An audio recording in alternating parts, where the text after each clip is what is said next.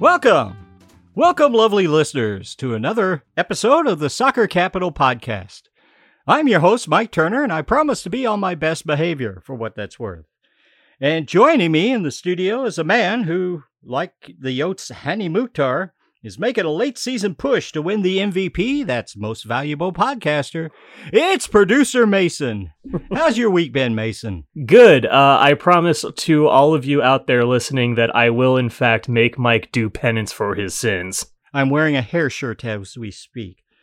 And also joining us in a far-off, muggy land is a man who's had his own problems with MLS Next Pro live streaming announcers mispronouncing his name. It's Shajon Campbell.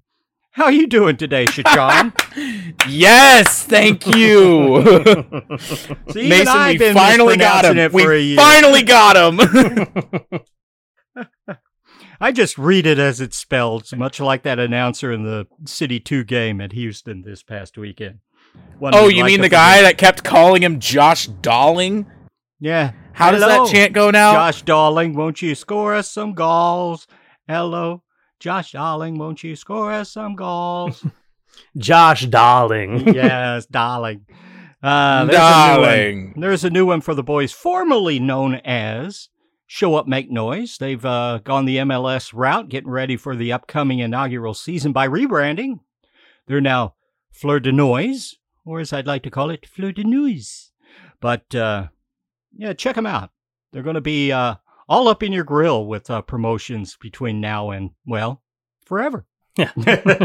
All of our friends in the drum corps have been very busy. Yes. And they are our friends, whether they like it or not.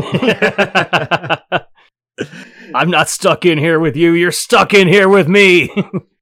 And here at Soccer Capital Podcast, we have some big news, and hopefully people find it interesting as well. We are going to launch our own Discord for this podcast. We're planning it as a place for all the friends to meet, build a community in the city and the whole region. And it's going to be set up in a way we view, but it also can be organic through everyone that joins the community. And we're pretty excited about being able to launch it. Yeah. Probably a better place to get in touch with us than Twitter, because Twitter tends to bury things. And also, people on Twitter just aren't very nice. It also gives you a chance to yell at me directly if you hate what I say. Yeah, you can also yell at me, because usually Mike only sees what you yell on Twitter. Please, no yelling. Well, keep the yelling to a minimum.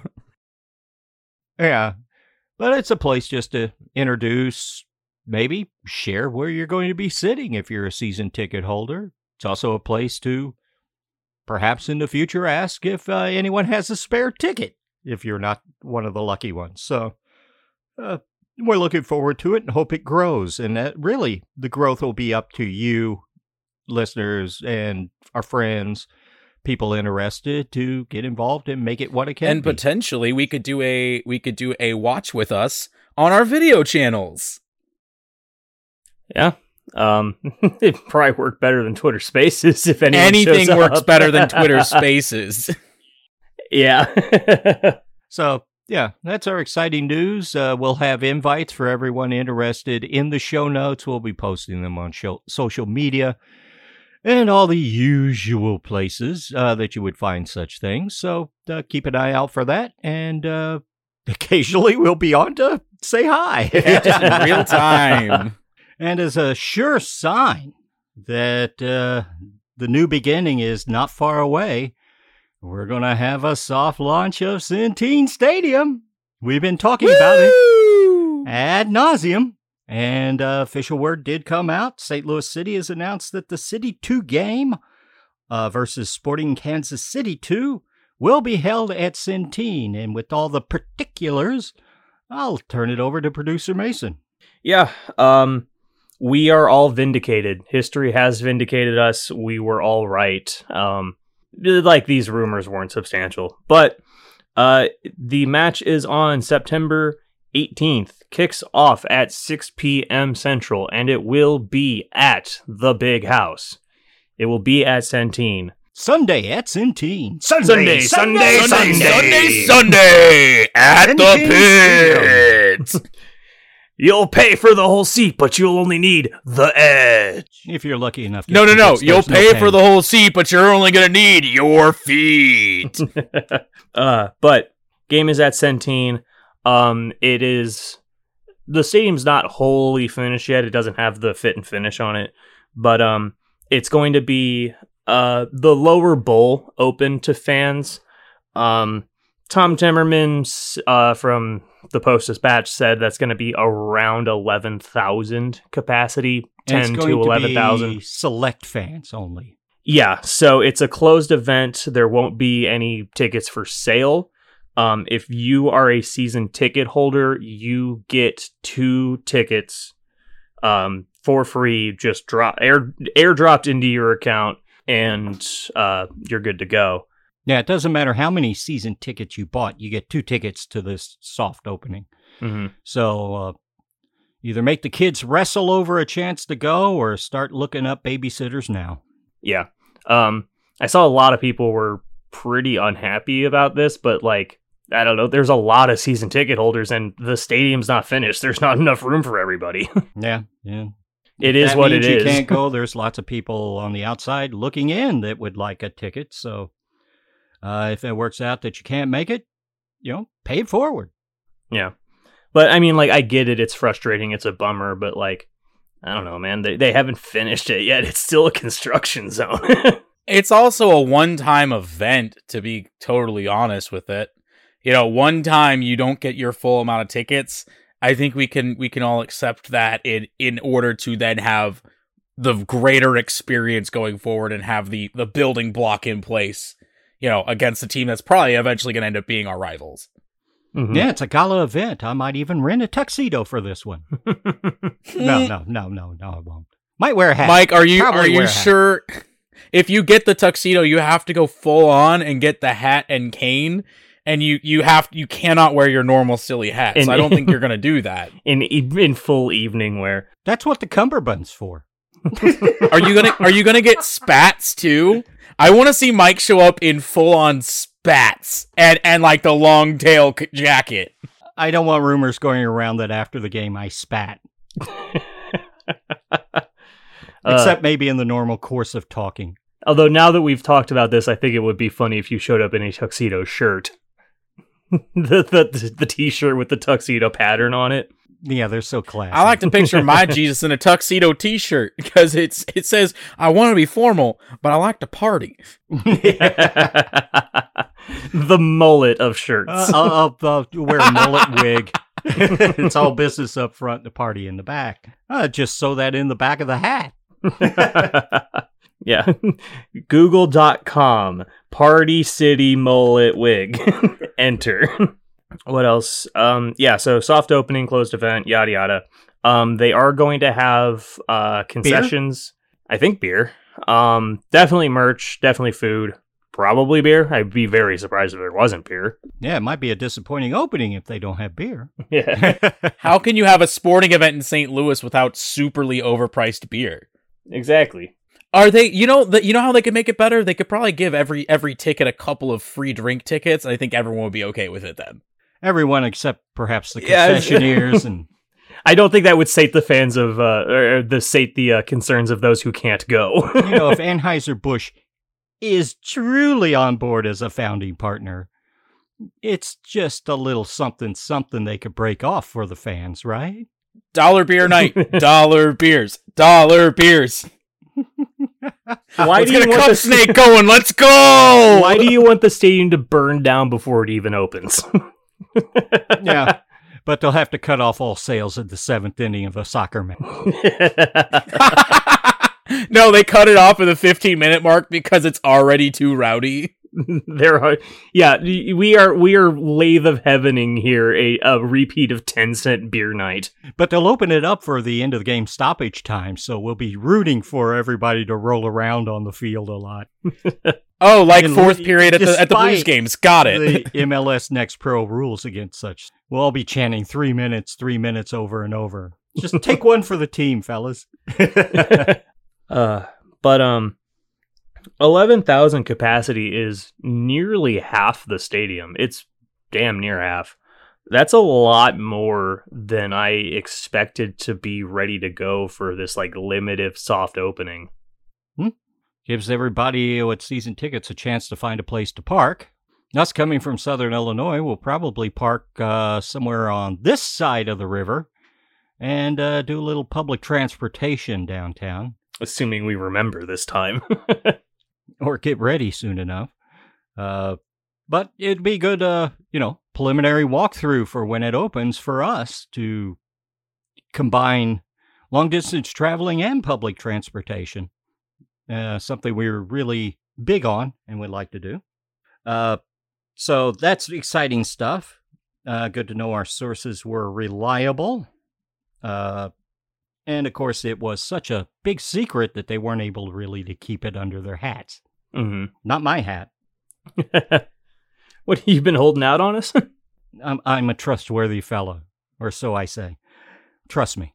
Other city news is something kind of slipped under my radar, surprisingly. Everyone knows I'm a big geek on the kind of business dealings of MLS and my favorite podcast, Allocation Disorder, that are also big geeks about that kind of stuff. Had long been under the Total Soccer Show umbrella, but recently moved with The Athletic for hosting their show. And their show kind of got buried in the Athletic Soccer Show feed, and I missed it. But on August 26th, I believe it was, part of what they're doing now is a weekly Allocation Disorder 1v1 interview. And on that date, Paul Tenorio hosted Lutz Pfannenstiel, our very own, on that show. And in case you're not able to access that show, we got a little rundown for you on that. Started off Paul Tenorio, asking about how things are going for City. Lutz says that the current time period, actually the MLS is the short-term goal. Right now they're focusing on the baby steps of setting up a long-term goal, which would include the academy, the community, stadium, their new training facility still on the grounds that he's very proud of, and getting down the philosophy of play. He reiterated how important it is to have a verticality in that it starts with the U14s, and they play the same style all the way up to the first team in MLS. On the 26th, I don't think that the training facility was open yet. They were not yet, but he's very proud of it. Scanned the world to find out what a first-class training facility, one that's right by the stadium, went open to all levels. For the training side by side is just not something that's really known of in MLS. He says he took a lot of it from looking at what Manchester City has done with their academy, which has grown into be one of the best academies in the world. He did say that they've been spending a lot of time getting ready for recruiting the American portion of the roster, because can't really do that while the season's going on in MLS. He says they've been spending a lot of time watching every MLS game up to 3 times to scout potential players, also keeping an eye on the university system for possibilities in the super draft that's upcoming. And that's kind of overkill, but I guess it's what you do when you take a job like this and you build a club from scratch. You can only watch so many guys at the same time, so you kind of have to watch the game multiple times to really get a look at everybody. Yeah, and he did talk about how difficult it is in trying to build this roster, and why they're leaning so heavily on the international when they decided to go with the high-pressing, high-energy style that's prevalent mostly on the continent of Europe. It's a little easier to find players that way. In MLS, you've got a lot of protective status because of the various Byzantine rules of MLS. You got to see what's open, who's not under contract. Also for youth and other that, they're protected as well. He mentioned the homegrown rule, which we haven't really covered because it happened kind of right after we concluded a show, but that has changed. But it also does protect players that are youth players in development And, just he's looking for players that know how to play a particular style. That limits the player pool. That have to be available. That limits the player pool. So they got a lot of scouting to do just to try to find viable people that will fit. They do have signed Jared Stroud from Austin FC to a pre-agreement. He was going to be out of contract. They met terms with Austin, and at the end of the season, he'll become a City player. So that's one down there. Also in this episode, some of the most fascinating stuff was the stories that Lutz told about his own unbelievably fascinating life. Matt Sabak has often called him the General Experience Officer. Matt Sabak, I should add, has often called him the most interesting man in the world, and if anyone qualifies, Lutz is on the short list for that. He is the only player recognized to have played on all 6 continents that have acknowledged football associations by FIFA. 25 teams, which he had to correct Paul Tenorio, who had it as 27. He goes, no, only 25, but who's counting? Real proper journeyman status. Responding to a question, he said that it was never planned to be a world traveler. He was just always chasing a job. He had a long career doing that. Not all of them were great teams.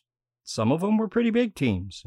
Said that when he started and was playing in England, when the loan system kicked in, and he kind of got caught up in that. He was known as being a quick fix as a goalkeeper. If they were in trouble, he was the kind of guy who could be signed on Friday and go to training on Saturday and play on Sunday.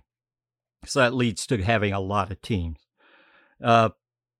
Another interesting one is he was asked about in all his world travels, was there a particular country cuisine that he found particularly good? And surprisingly, he mentioned the cuisine of the Caucasus Mountain region, specifically the countries of Georgia and Armenia, which is surprising. He says if he can ever get to a city big enough like New York, find one, he always goes to a Armenian restaurant. Also found out Lutz does not drink. You might find him at a holiday function sipping on a glass of wine just for reasons, but he's never, ever been a drinker. Tells you what must be a world traveler. He's not welcome in Germany. I kid, Lutz. Asked about some of his favorite places in all of his world travels to play. He talked about New Zealand and Norway being particularly nice places, but he singled out the city of Vancouver in British Columbia as his favorite city he ever played in. And that traveling with the MLS Next Pro team was like a homecoming. Still got friends there. And he's familiar with the hardships of coming up against the fans in Seattle and Portland as well. So he's well acquainted, and he did spend some time in MLS, so he's got a background in MLS. Another one that came to light during the UEFA Championships with Christian Eriksen and his problems on the pitch, that Lutz was also someone that experienced actually dying on the field and was resuscitated. He was playing on Boxing Day in England, apparently in a lower tier team. He didn't state which one, but it was a player named Clayton Donaldson, who had played for Hull City and had some time in the higher levels of the English pyramid. Tried to jump over Lutz as he came out for a ball, got his feet tangled up and ended up with his knee right on Lutz's sternum, like collapsing his lung, cracking his sternum, causing cardiac arrest. There was no ambulance at the stadium and it was on its way. He said the physio had to resuscitate him 3 times when he passed away before they got him to the hospital. He also said while he was there, he was in a coma for about 3.5, 4 hours. And while in a coma, he talked about having a out-of-body or a near-death experience where he says he didn't see a tunnel, but he certainly saw lights during that, which is fascinating. I hadn't heard that part of the story, and it was a lot more detailed than I had heard previously, where I've heard him well before his St. Louis days story of his fascinating life he's led. Of course, that's all well and good, and that's, nice stuff to know. But what we really want to know is about how they're going to build a roster, what's been going on with all this. And he had some insight there. A lot of it's stuff that we've already heard from him, but some of it was some added details and a little nuance to it all. He has had Americans on his rosters in Germany before. He had 4 Americans at Hoffenheim. His current academy coach, Charles Rankin, was with him at Hoffenheim, as well as Joe Zhao and Russell Canoes, well known to MLS fans. Says American players have their mentality fits, and their physicality, their training. They know how to be, what kind of players they're going to be. And he says that fits very well in Germany. Also, when he was at Dusseldorf, he's the one that brought in Zach Steffen on loan. When Manchester City bought him away from Columbus, thought that had really helped his coming to terms with the moving to Europe coming out of Columbus there. A big question for Paul Tenorio was, has he studied and looked at past expansion drafts, for what has worked and what has not worked? He says he absolutely has, looking at the way things need to go to start off brand new in MLS. And reiterated also with the community, the soccer capital, if you will, of St. Louis, how it fits his playing style. He reiterated that it's a Midwestern style, full of hard work and grinding out results. He mentioned specifically the Blues and Cardinals also have that same sort of mentality. Thought that the high-pressing, high-energy style would fit into that as well. And he said it also fits into the Taylor family's way of doing things. Said during the interview process, when he was being brought on, there was discussions, or maybe even later, but there was discussions about the style of play they were going to have. He talked about, did they want to go with a possession type, a tiki-taka style, the Brazilian style, different styles.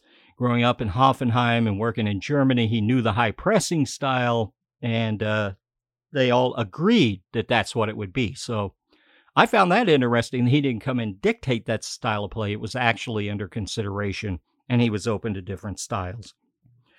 So, yeah, if you can find the podcast, there's other little tidbits in there, but it's a pretty good rundown of what I found to be a pretty fascinating interview. Lutz has done this stuff before.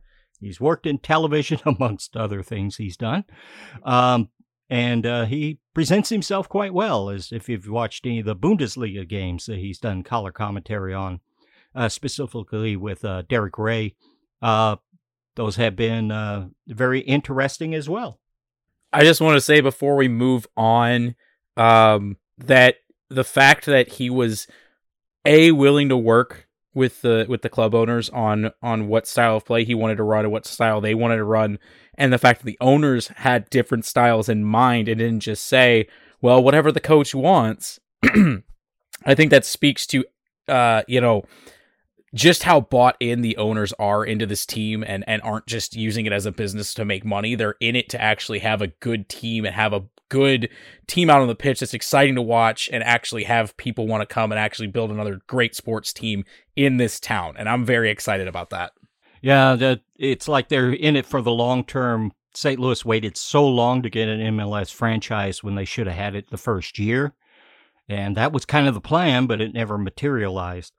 He also mentioned how much he thanked the ownership group for allowing him to go out so early, find players, sign them, get them in, get them integrated somewhat, allowed him to go ahead and hire a head coach. He said was basically 1 year ago right now that he hired Bradley Carnell. And also what an advantage it is with MLS Next Pro, in-house development, so to speak. No matter what you think of the league, that keeps it in-house. This is particularly big because now Bradley Carnell is here, sees how they're all training. He knows who's in, development he can pick in-house. And now he also gets to really know the spine, as Lutz called it, of the team that he's brought in. and just how important that is, that on, January 30th, they don't bring in a coach and throw him out, goes, here's your 30 players, get at it. He's going to have something to work with, something to fit in, and time to prepare. It's just something that's not normal in MLS, and it looks like they know that, well aware of it, and they're taking full advantage of it. Yeah, it looks like they're definitely trying to put together a good team that's going to be really good for a long time, as opposed to just, pulling the Atlanta card or the LAFC card where they're splashed for a couple of years and then potentially on a big downswing for a while. They want to build a team that has some real staying power in the league, and they want to make it so people don't want to play against us. And you can see that in City 2 already. We have the best road record in the Next Pro at the moment, and I can't wait for that to extend to the first team. And with the players they're bringing in, how they're bringing them in, and everything from top to bottom, from ownership down to player group, I'm seeing a total buy-in, and it's going to be a very exciting season next year. I can't wait. And one thing he did also mention was he had chances and opportunities to work with teams in the Premier League and the Bundesliga, but the idea of starting up a franchise from day one with a dirt patch on the ground was so enticing. And he called this the most exciting project in the world for a team. How great the stadium is. He told Paul Tenorio, it's unbelievable. It's just so beautiful. It's such a great stadium. So his excitement's there. He says he hasn't had one moment of boredom since he started, as you can imagine, getting it all started. And and when he talked about how the MLS team is really a short-term goal because they've only got a small window really to try to build a roster. But how important it was to build the long-term goals with the academy development, the culture, and getting everything integrated together with the stadium and training complex right there all together. That really speaks of something that could be long-lasting, as long as it keeps working. Yeah. I think that's about all I've got from that one, but very interesting stuff. It's great stuff to talk about as well. And proof will be in the pudding before we even know it. Mm-hmm. Proof in the pudding of what happens when you play a whole lot of games on the road in MLS Next Pro was this weekend's big matchup going into Houston to Avila Stadium to take on Dynamo Dos. And City 2, despite all their best efforts, did drop this game 1-0 to Dynamo Dos. They're still in first place in the conference, is that correct? And they still have destiny in their hands, but they're not as comfortable as they were, even if they'd gotten a draw on this one. And I'll throw it over to Mason to give us a rundown of what happened in this game. Yeah, so like Mike said, you can't win them all. We finally drop a road game. It's been a tough road trip, and we've pulled out some big wins. But we go down against Dynamo Dos 1-0. At first, it looked like we were going to roll this one, but Dynamo Dos is a really good team. It was a lot of heavy possession for City 2, which is a little strange because we're not usually a possession-heavy team. But it was all like attacking zone pressure, like possession. It wasn't like a lot of keep away. Pretty early on, Akil Watts had a real cannon shot from outside the box in the 18th that took a really good save at the top far corner. Very good save. Yeah, that was probably the best shot of the half. Maybe the game. Yeah, but it didn't go in. Yeah, that was the problem. Yeah, but we really dominated that possession and had the pressure on them, but we didn't get a lot of chances, and the ones that we did get didn't materialize into anything. But yeah, Houston didn't even enter the City's box until the 31st minute. And didn't even get their first shot in the game until 2 minutes later in the 33rd. That is real late in the game to hold somebody all the way out of the attacking zone. late into the first half, Yarrow feeds Doling, but it goes over the bar. Pompeu has a free kick a few minutes later in the 42nd. Can't get it done. And that's the first half. Basically nothing doing. Yeah, the dominant thing of the first half was the mid-block defense of St. Louis City just overwhelmed Dynamo Dos. But Dynamo Dos had a pretty stout defense. Their center back, Michael from Brazil, had a few shockers with some poor distribution. As a matter of fact, there was a bunch of sloppiness in passing on both sides. City, that's probably what really killed them in the final third, was unable to connect passes. It was a damp and dreary night there. But the defenses were very stout. But as for the sloppiness, it was kind of a mix of correlation and causation on the defense to what was happening in the first half.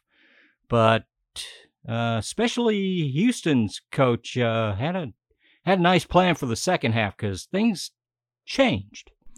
Yeah. Right off the bat, Houston gets off to a hot start. They've got a free kick right outside the box. Dangerous area, but also probably one of the toughest spots to take a free kick from. Avila takes it and puts it right into the wall. So nothing doing on that one. But then about 10 minutes later in the 58th, Houston gets a ball into the mixer. Somebody gets ahead to it and beats Berkey, puts him up. Yeah, they kind of had some penetration. They were really starting to feel it into this game now. And Kyle Hebert makes a sliding block of a shot, but he can't really clear it out. Avila beats the St. Louis City defender, who I couldn't tell from the quality of the stream, gets the ball, puts the cross up into the box. It's really a chaotic play. It lands on the head of a Dynamo Dos, who gets it past Berkey at close range, and all of a sudden they are up against really the run of play over the entire game, but not really the run of play in the second half. So it's 1-0 to the host team. Yeah, up until that point, this was a big swing for Houston, because up until that point, it had evened out a little bit, but it still felt like we had the advantage. And then they get this ball in. We try to strike back pretty quick. In the 65th, we've got a free kick in a similar position, and we put it right into the wall too, because that's kind of what happens when you're that tight into the box. Yeah. That's a really tough free kick to take. And then in the 69th minute, the weed number. I thought it was just the funny number. But Josh Doling makes a charging slide tackle and gets hit with a straight red card. Yeah, it looked ugly at first glance, but trying to study it from the highlights, which is hard. He goes in, yellow card. He got the ball first, but he was late in getting into the tackle. He went right through the player, upended him, but studs were down. Yellow card offense. You know, if they had the orange card with the penalty box in soccer. Yeah. Which, I was about to say orange card territory here, but I did not think that was a red at all. Straight red. No, I watched that replay back a couple of times. I don't even think Doling got him with his feet. He went dick and balls first into his ankle. Well, let's also at this moment address something. The announcer the entire game called him Josh Dolling, which overall I thought the announcer was all right by, developmental league standards, tier 3. But that kind of just kept saying it over and over and over, and especially now over and over and over. Yeah. Kind of grated on the nerves. Yeah, names were not this announcer's strong suit. but the red card didn't harm St. Louis City too much in their style of play at all. They adjusted pretty well to that. Yeah, I mean, really, it seemed to light a fire more than anything. After Doling is sent off, Isak Jensen comes in, and they go pedal to the metal. I thought they were going to pull this one back. Kuz came in for Ustrak in the 58th. He puts in another cannon like he loves to do, rings it off the corner. That was really close. So close. He also had a kind of a chip shot that, wasn't he the one that had the chip shot that just went over the bar and had the keeper a little wrong-footed later on? Yeah. And then would it Kwame be too much to start calling him Thor for all these thunder bastard shots he's putting in? Juan Thor Kuzane. It fits. It works.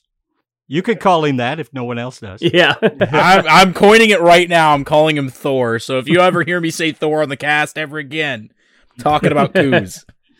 But Kwame Awua also subbed in at the 58th, and he drove that ball all the way down to the touchline and put crosses in several times. He was an absolute engine trying to make something happen, but just couldn't connect. Yeah, he also did a lot of crosses into the legs of his defenders as well, and that's something to be said about the Dynamo Dos defenders. Michael, who had a shocker in the first half, was extremely good interrupting everything in the box for Dynamo Dos in the second half, and they've got a real keeper in Taylor Maples on their back line. I was very impressed by him for Houston as well. And their interior defense, and they were tested a lot, really stood up to a lot of challenges from City and a lot of bad luck against City too as well. Yeah. But yeah, it's too little too late. Although I have to say, too late or not, that effort that they showed, especially from the 7th minute or 70th minute on, was very impressive. This is a team that doesn't quit. This is that grinding, that grittiness that Lutz had talked about in that interview we discussed earlier. And they showed it here big time. That Hooligans never say die. Yeah, that's right. And that big target we talk about on the back of St. Louis City 2 showed up here because the dose came out, especially in the second half, came to play. They were prepared for the assault that they were actually under. They were on the front foot in the first half of the second half, but after the red card, they were very much on the back foot. But they were stout, and they got the job done, and all you do is tip your cat, but call him your daddy. But the equalizer just seemed to always be right there, and City couldn't get the equalizer. And that draw would have really helped in the playoff picture. And what's that starting to shape up now with 2 games left in the regular season? Well, for the West, it's all but done. Quakes 2 are not mathematically eliminated, but it's pretty much set. It's us, Tacoma, Dynamo Dos, and North Texas. Columbus takes us over first place on the overall table. We hang on to first place in the West. We have 48 points. So even with Houston winning on us and taking all those points, they are now at 46, 2 points behind us, same as Tacoma. You know, what a heller road trip late in the season. All of those teams you mentioned in the Western Conference, we had to go and visit them before, having a home game. It's been a hell of a road trip. North Texas they go to this weekend, but that's still on the road. City 2 is going to have to earn that top spot, and it's still in their hands, so let's see how it goes. Not only mention you come home open Centene with pressure against what's shaping up to be a Derby foe. Yeah. And this was this game was really a chance for us to capitalize because Tacoma was breathing down our necks. They still are. But they had their bye. We could have really opened a lead on them, failed to do that. We had enough of a cushion, but we really got to nail it down against North Texas, whom we are playing on the 11th. Never forget. The kickoff for that game's been moved to 12 noon. What? Yeah. And the 11th, Saturday or Sunday? Sunday. So finish off with 2 Sunday games? Mm-hmm. Noon on a Sunday. Yeah. It was originally scheduled, I think, for 7 p.m. I don't know why it was moved, but it was moved. And North Texas are pretty similar to Houston. They're hanging in there. They're fourth in the division. They have all but sealed up their playoff spot.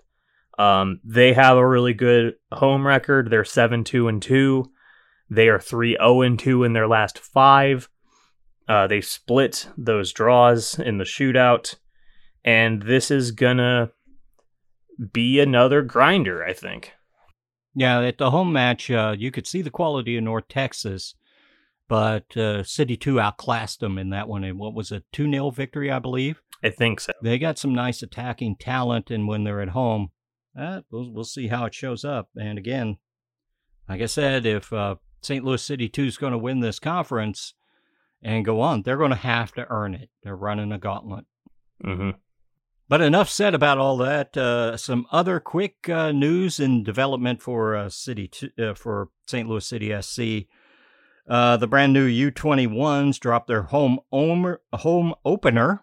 Easy for me to say. Drop their homer. Yeah, their homer. They played like homer against Beeman United. It was 3-2 to the visitors. Another Tennessee team in the UPSL. UPSL. And another result that looks hard fought, at least on the scoreline. Team that just came together to start this. What we're seeing very much is that hard working, grinding style Lutz talks about showing up in all these teams. And the MLS Next Academies will open their MLS Next season starting on September 10th. U15s, they're brand spanking new. Shiny. The U16s and U17s are slated to open their season at Creve Court Park on Saturday. U15s and U17s are matched up against Chicago Fire. Meanwhile, the U16s will be facing SC Wave. U17s kick off first at 10 a.m. Strange. U15s at noon, and the U16s, who finished second in the MLS Next playoffs for their age division last season, will be kicking off at 2 p.m. Big day at Creve Court. Creve Court Soccer Park. Bring a chair. Or bring your comfy shoes. You might be standing for a bit. Who knows? But that pretty much wraps up a pretty full week, actually, all in all, for news about the home club that hasn't even played yet. But there's still plenty to talk about, and it's exciting stuff. And now we move on to a regular feature. We're going to talk a little bit about MLS. And for this, I give it to our own John Campbell. All right. Well, let's get started with the MLS here, baby. I figured this week we could talk a little bit about a couple of soccer slang terms to get everything going off. I know one we've already used before. We've talked about the Olympico, which we'll go ahead and start with there. So the Olympico is specifically on a corner kick when the person delivering the ball ends up putting it directly into the net without having to, put it into the box and have someone else drive it home. It just goes right in, just hooks right in very beautifully. The next one I want to mention is maybe not a lot of people have heard of. It's called a Rabona. It's a little bit hard to say in words, but it's easier to picture when you see it. It's when you score a goal by taking a shot, usually with your off foot, because what you do is you plant, instead of planting with your off foot and then driving through the ball with your good foot, you plant next to the ball with your good foot, swing behind your leg, and then chip it into the goal with your off foot from behind your leg. It can also refer to a pass done that way. Normally, you see this when players are feeling quite comfortable and they're just showing off. Sometimes it's done for actual reasons, but boy, if you mess that up, trying to show off like that, mess it up and lead to a break, the coach, you're going to hear about it in video session during the week from your head coach. Oh, absolutely. But at the same time, you're about as likely to get made fun of by the wider soccer audience for messing a pass up like that. But not it'll happen not as much as the next term. Yeah. The next term is, for those of you that don't already know, it's called a panenka. It is only referring to PKs, specifically penalty kicks, where you have your normal run up, But instead of driving it either to one side or the other and picking a corner and driving it real hard and hoping you beat the keeper, you come in and you swing real light and just try to chip it down the middle after making a keeper guess the wrong way. And it's very humiliating if you take this and miss it. But if you make it, it's amazing and everyone talks about it forever. It's high risk, high reward. Isn't this basically the move that Sacramento Republic player pulled to in the PKs to get to the U.S. Open Cup Finals? All right, Mason, you know what? Fuck off. Fuck off. We're not talking about that. I'm not talking about that. I'm talking about how it's humiliating if you mess it up and you miss or you have the keeper save it. It's even more humiliating when you do it against a very young backup goalkeeper and you need the win to make the playoffs and you make a poor attempt, flood the kick, have it saved, and have him basically tell you to fuck off, because you tried it on him when your team is you're drawn level. It's not even like you're just showing off. You're just all up in your head. That's right. I'm talking about you, Chicharito. But Yeah, if the LA Galaxy miss the playoffs by less than 2 points or less, I'm going to have the time of my life because I know it's all hanging on that one PK. And did you see the shots of Chicharito after he got a little too cute, let's say? Often used with a failed Panenka is called getting a little too cute. He was just hanging on the goalpost and giving a mea culpa gesture to all of the fans. He got too cute. What else can you do? But his shot was terrible too. Yeah. For Panenka, it wasn't sold. You kind of have to sell it and get the goalkeeper to commit to one side or the other, and you just chip it right down the middle. If you don't sell it, and then if you do it, you just don't put it where he can maybe correct it, right in his bread basket. That was a terrible Panenka. You don't put it right into his chest. Yeah. And Chicharito's been extremely good this year, but he was not good on that one. Chicharito made a PK earlier in that game. Absolutely poor decision making on his part. Yes, he did own up to it. He did apologize. But at the same time, when you're the captain of a squad and you know your team needs these points desperately to make a playoff spot against a team that's probably not going to make the playoffs, you bury that kick and you make the keeper work for it. You don't just go for the cheeky move and absolutely try and try to just cheek it in there. No, he made a bad decision. He realized it. He made a poor attempt at the bad decision, apologized. But again, if they miss the playoffs by 2 points or less, I'm going to laugh because it's all on that kick. Moving right along outside of the Sporting KC LA Galaxy game that ended up 2-2 after 3 penalty kicks in the same game. The coaching carousel continues this season. We go to Dynamo in Houston, and they have fired Paulo Nagamura. He will likely find a new gig soon. I have no doubt of that. He seems to be very capable as a coach. They have announced that they don't have a new coach just yet, but they have moved up their Dynamo Dos head coach, Kenny Bundy. Don't call him Al, and sure don't call him Ted Bundy. Don't call him Ted for more than just because of Ted Bundy. Anything related to Texas and Ted Ted's implies right Zodiac Killer. But no, we are not turning this into a true crime podcast. I will not allow it. I wasn't attempting to. I was just merely making a reference. Either way, though, it seems here that Dynamo were really hoping to have someone come in and just absolutely blow the doors off as a coach, and they didn't see that from him this season.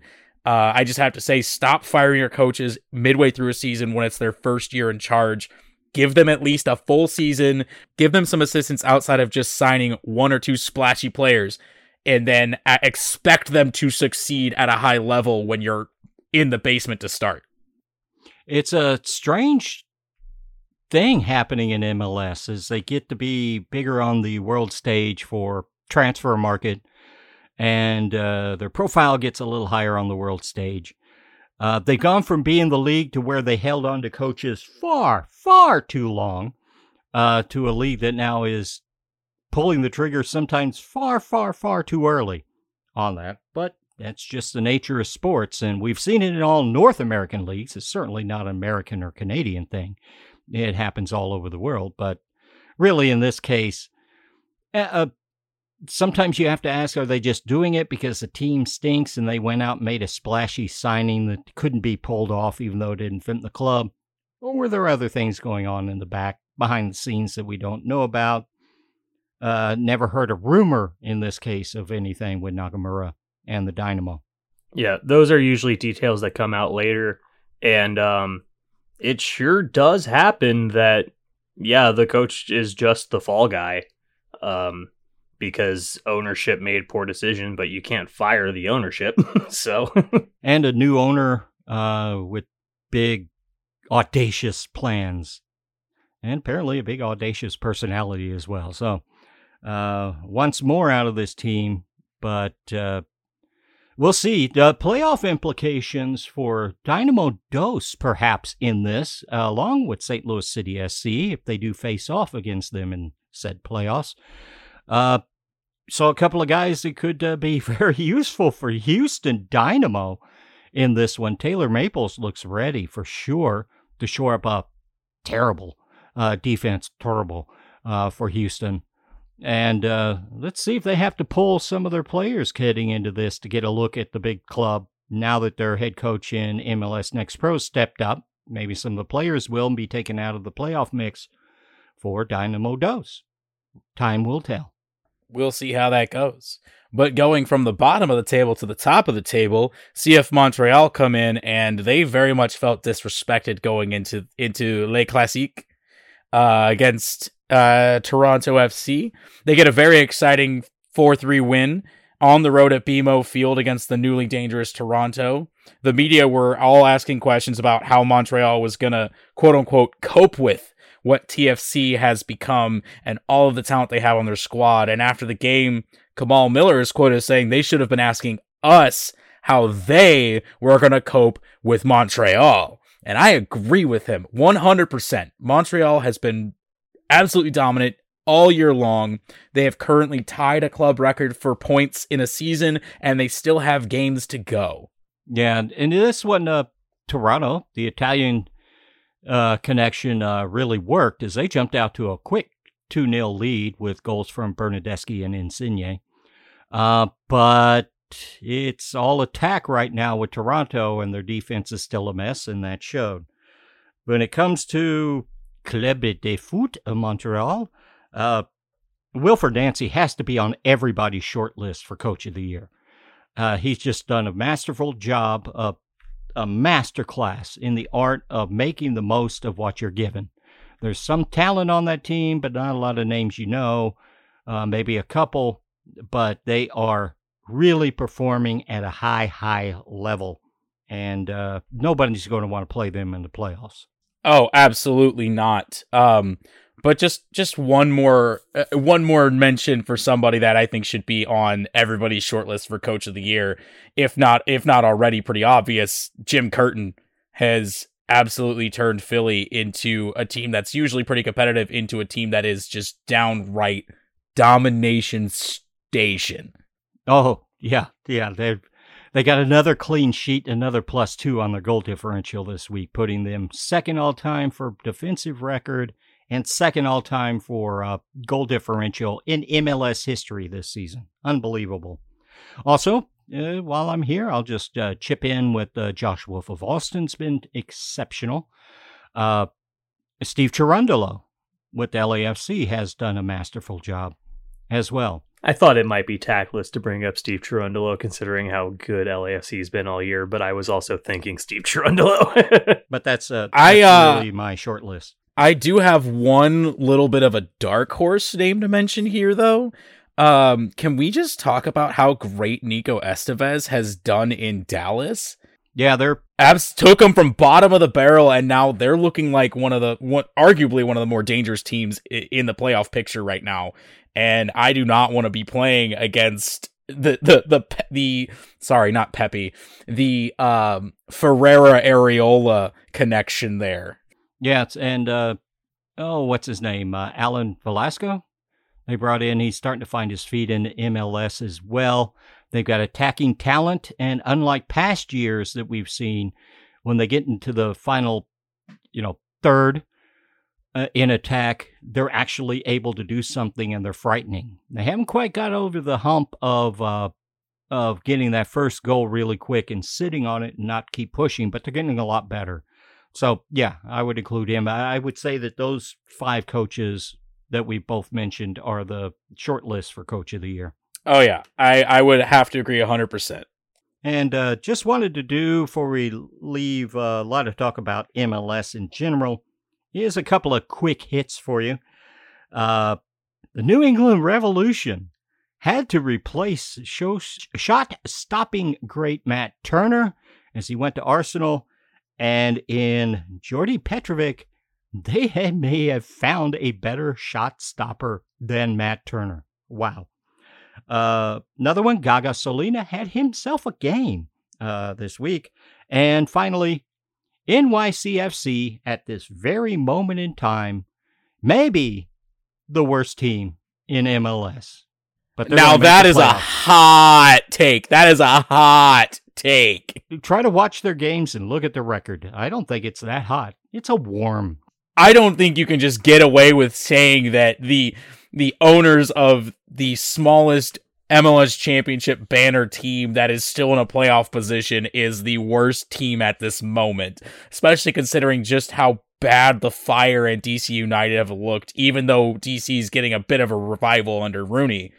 But there's also, yeah, never mind. We won't get into that other team. NYCFC is terrible right now. They're terrible. They're losing games, not drawing games. They're losing games left and right to teams they have no business losing. They've dropped 6 of their last 7, and their only win has been against Chicago. Ooh, okay. Yeah, see, now that I'm looking at it, you're right. You're right, because they've lost to Columbus. I think you can explain that one away as expecting to lose, but losing to Inter Miami, Charlotte, Orlando, and DC United. Okay, yeah, no. That take is becoming colder and colder the more I sit and think about it. You're absolutely correct on that. Absolutely tumbling down that table. And one of those teams that beat them has a big game upcoming this week, right? Oh, yes. That brings us to our next point. We actually have U.S. Open Cup news. That's right, everybody. We have the U.S. Open Cup final, baby. Orlando City is going to be playing host to Sacramento Republic FC Wednesday night, the night that this drops at 7 p.m. Central. Watch the game, watch a trophy ceremony. It'd be great. And I have to say, I'm rooting for Sacramento. That's goddamn right. You're rooting for Sacramento. Everyone should be rooting for Sacramento. Cup set. Not just because of the cup set. Not just because of the cup set, but because they beat my team. And if the team that beat my team in the semis wins the whole thing, I don't feel as bad. But mostly because of the cup set. You have more honor. A good cup set. I was going to say, you have more honor than me. I usually root very, very ferociously against the team that beat my team. But the only time I do that is when it's the Colorado Avalanche, because yeah, that's another podcast.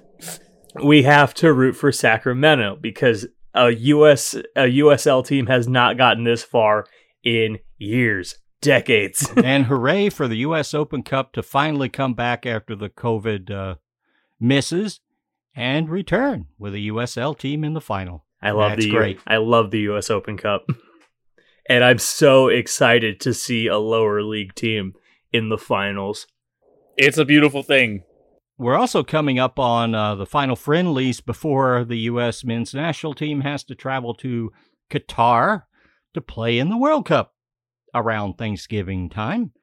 And we got some updates on what's going on with some of the key players, and both on the team for sure and hanging around a chance to get on the roster. What you got for us, Sean?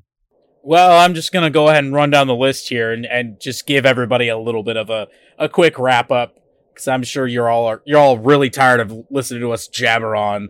But we'll start with the most troubling news. Anthony Robinson, for those uninformed, has gone down with an ankle injury in his game for Fulham against Tottenham Hotspur. No update at the moment of recording. Hoping it's nothing major. It seems like it could go either way, but hoping and praying that we don't lose him, because we are very shallow at left back. Best case scenario, he's totally fine. Worst case scenario, we have to move, I believe it'd be Dest over to the other side, and then we have to have a backup right back. But that's a whole different discussion for a different day. Staying in that Premier League, though, Tyler Adams and Brendan Aronson have a bit of a harrowing defeat at the hands of Brentford. They lose 5-2.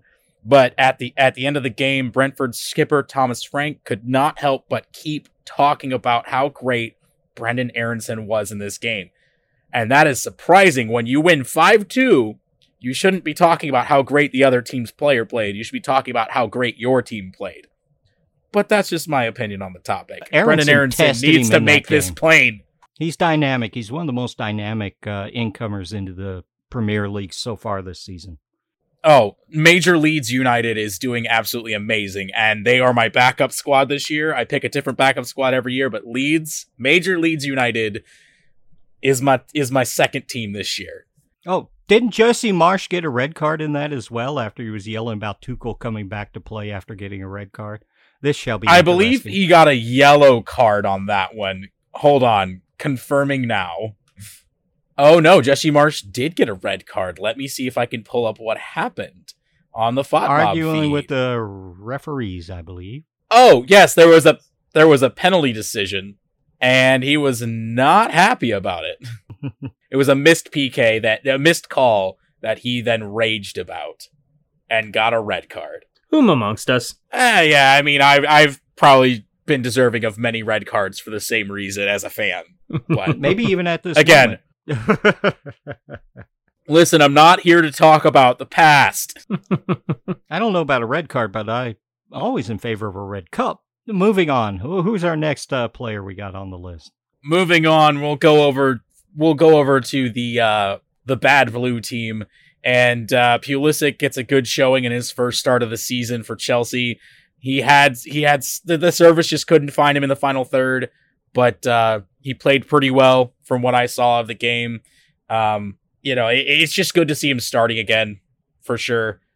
Dropping down a tier. Josh Sargent continues to bury the goals for the Canaries. He's got 5 goals in his last 5 matches, including a brace in one of those. He's continually trying to just put his name in that conversation, and we'll find out this window if he's going to make it or not. The best streak of his professional career. Yeah, 5 absolutely. Goal a game is nuts. Absolutely. Especially considering that through 8 games right now, the Canaries are a +6 in goal differential. He is the difference. Moving on from him, we'll go over to Serginho Dest, who is on loan currently from Barcelona to AC Milan. He doesn't see the pitch in the Milan derby, but I think that's partially due to him making the transfer move very recently. Another player on loan, Ricardo Pepi, is on loan from Augsburg to Groningen. He also doesn't make the roster, but at the same time, he also just recently made a move at the deadline.